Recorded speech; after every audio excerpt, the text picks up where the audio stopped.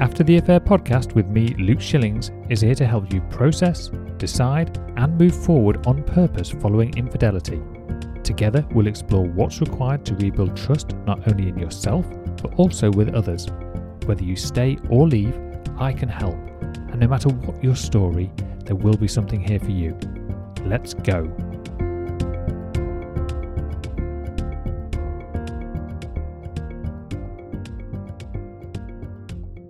Hello and welcome to the After the Affair podcast with myself, Luke Shillings, episode number 23.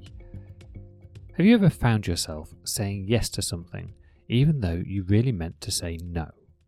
Are you constantly putting others' needs before your own?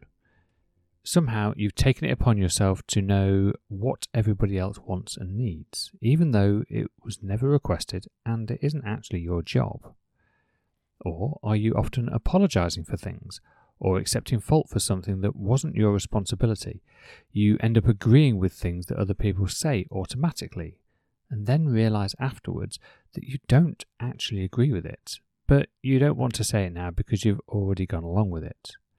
Well, my friends, you may very well be a people pleaser, but you're in safe hands. Trust me, I know what it's like. I have wasted many an hour trying to logistically organise family get-togethers from which at best would have a 50% success rate, and the rest of the time it's left me feeling totally overwhelmed, anxious and, to be honest, frazzled. I do not recommend.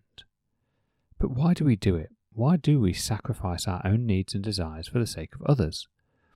Well, it's pretty simple for most of us. We just don't like to feel bad. Think about the motivational triad again. Avoid pain, seek pleasure, and use the least amount of energy. We avoid that discomfort.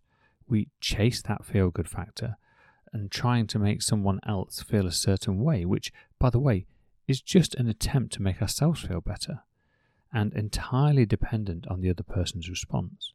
And then the final nail in the coffin is the irony that in some cases, our attempt to consume the least energy actually takes much, much more by chasing an outcome that we actually can't control. It all comes down to some variation of fear of rejection and a desire for approval. We want to be liked and accepted by those around us, and we believe that saying yes and going along with what others want is often the best way to achieve that. But here's the thing.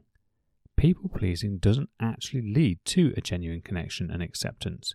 In fact, it often has the opposite effect. When we constantly put others first, we neglect our own needs, and then we end up feeling resentful and unappreciated. And when we're not true to ourselves and our own values, we come across as inauthentic and untrustworthy, which actually can push people away. Now, people-pleasers are dishonest. They are liars. And that might be tough to hear for some of you, but hear me out. People-pleasing often involves saying yes to things that we don't really want to do, or agreeing with opinions that we don't actually share. In these situations, people-pleasers are being dishonest and not true to themselves and misaligned with their own values. This can lead to a lack of authenticity, which can then make it difficult for others to trust them. Beyond that, people-pleasing can often result in a greater disconnection from the person they were actually trying to please. When we constantly put others first and neglect our own needs, we end up feeling resentful and unappreciated, and this can lead to breakdown in relationships. It's important to recognise when people-pleasing is getting in the way of who we want to be. Now, people-pleasing is very common, but where does it actually come from? Well, it can come from a variety of sources, including socialization, personality traits, past experiences, and cultural influences.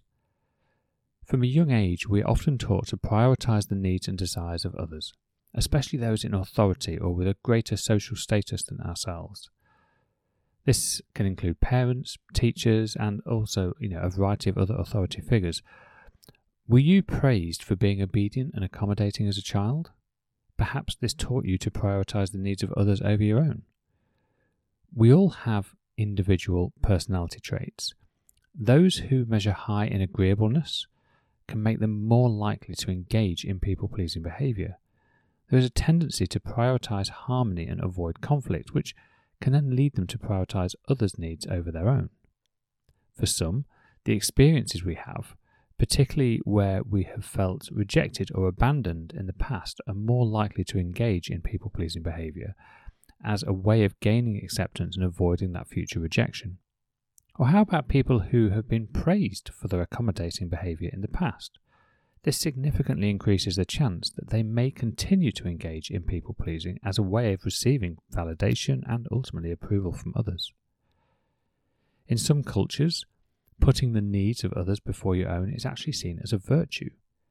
People who come from these cultures may have learned that accommodating others is an important part of being a good person. It's important to note that people-pleasing behaviour is not inherently bad, and there are many situations where it actually can be quite helpful and in some cases necessary. It's often the result of a deep-seated desire for approval and a fear of rejection. However, when people prioritise others' needs over their own, to the point of neglecting their own needs or desires, it can be detrimental to their mental health and emotional well-being, and therefore their relationships can suffer. Now, people-pleasing can show up in a variety of different types of relationships, and after infidelity is no exception, particularly for the unfaithful spouse. Remember, people-pleasing is a common behaviour pattern where someone seeks to gain approval. They are trying to regain acceptance, or specifically trying to avoid further conflict with their partner by pleasing them in some way. And of course, after infidelity, people-pleasing can really manifest itself in several ways. For instance, the person who cheated may feel guilty and ashamed, leading to excessive apologies to their partner in an effort to make amends. And while it's important to apologise and take responsibility for your actions, this can be a form of people-pleasing. And if it's done to gain approval and avoid conflict, then it becomes a form of manipulation. When the person who cheated feels like they need to make it up to their partner, it can lead to agreeing to everything, simply just to avoid that future conflict and ultimately keep their partner happy. This is an example of them not being true to their own needs and desires. Furthermore, they may feel like the need to improve their commitment to the partner, they need to prove their commitment to their partner by putting their partner's needs and wants above their own. And while it is important to be considerate of your partner's feelings, this in itself is not useful in building a sustainable, trusting connection between you. This couldn't be truer after trust has already been broken. It's already very fragile.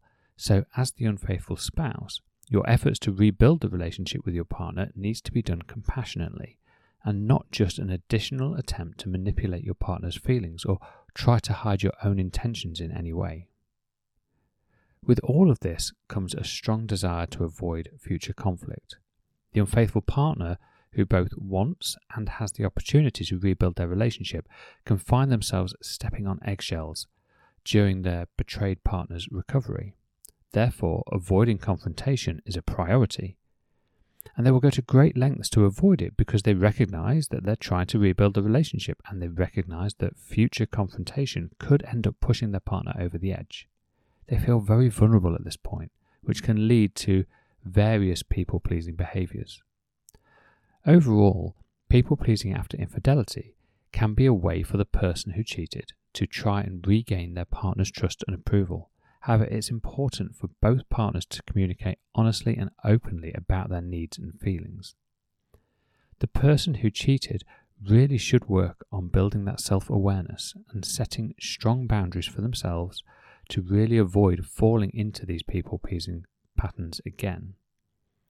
And by doing so, they really can establish trust and authenticity in their relationship, moving forward and in a healthy and positive direction.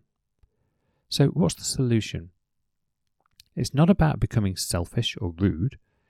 It's about learning to set boundaries and prioritise your own well-being, while still being kind and compassionate to others. People pleasers are often very empathic, and that usually is a very desirable trait to have as a human being and is a great way to connect with other people. The problem is that it can sometimes lead us to predict how we think other people will feel. And when we do that, we then want to try and use that empathic knowledge to do things in an attempt to make that person feel better.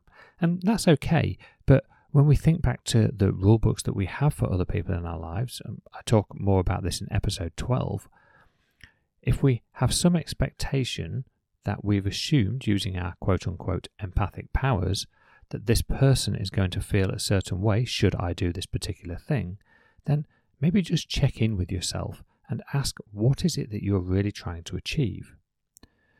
When you can do something for your partner, or any person for that matter, from a place of love and not hold any expectation as to how they should respond, and more importantly, not allow your emotions to be dependent on their response, then you are no longer people-pleasing. So the next time you find yourself saying yes when really you meant no, take a step back and ask yourself, am I doing this out of genuine kindness and generosity, or out of fear of rejection? Remember that it's okay to put yourself first sometimes, and that true connection and acceptance in all of your relationships come from being authentic and true to who you are. If at any point during your time listening to this podcast you've had any questions that you want answering, or any specific topics that you'd like me to cover, then please let me know. You can contact me at luke@lifecoachluke.com. I would love to answer some of these questions in a future episode. Simply drop me an email with podcast questions in the subject line, and I will ensure that I get a response to as many as I possibly can in an upcoming episode. Otherwise, thank you for listening once again today, and I look forward to speaking to you again next week. Take care.